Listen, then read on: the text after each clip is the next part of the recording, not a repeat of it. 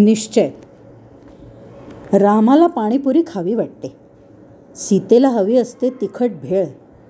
करणार काय, देव आहेत, तोंड मिटून देवळात बसतात सारा वेळ.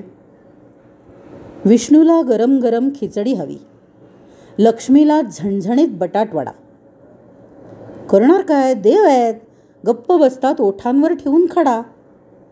आई तुला एक गोष्ट नक्की सांगतो, वाट्टेल ते झालो तरी होणार नाही देव. तू केलेली बटाट्याची भाजी हवी, तुझ्या हातची गरम भजी, चिवडा शेव.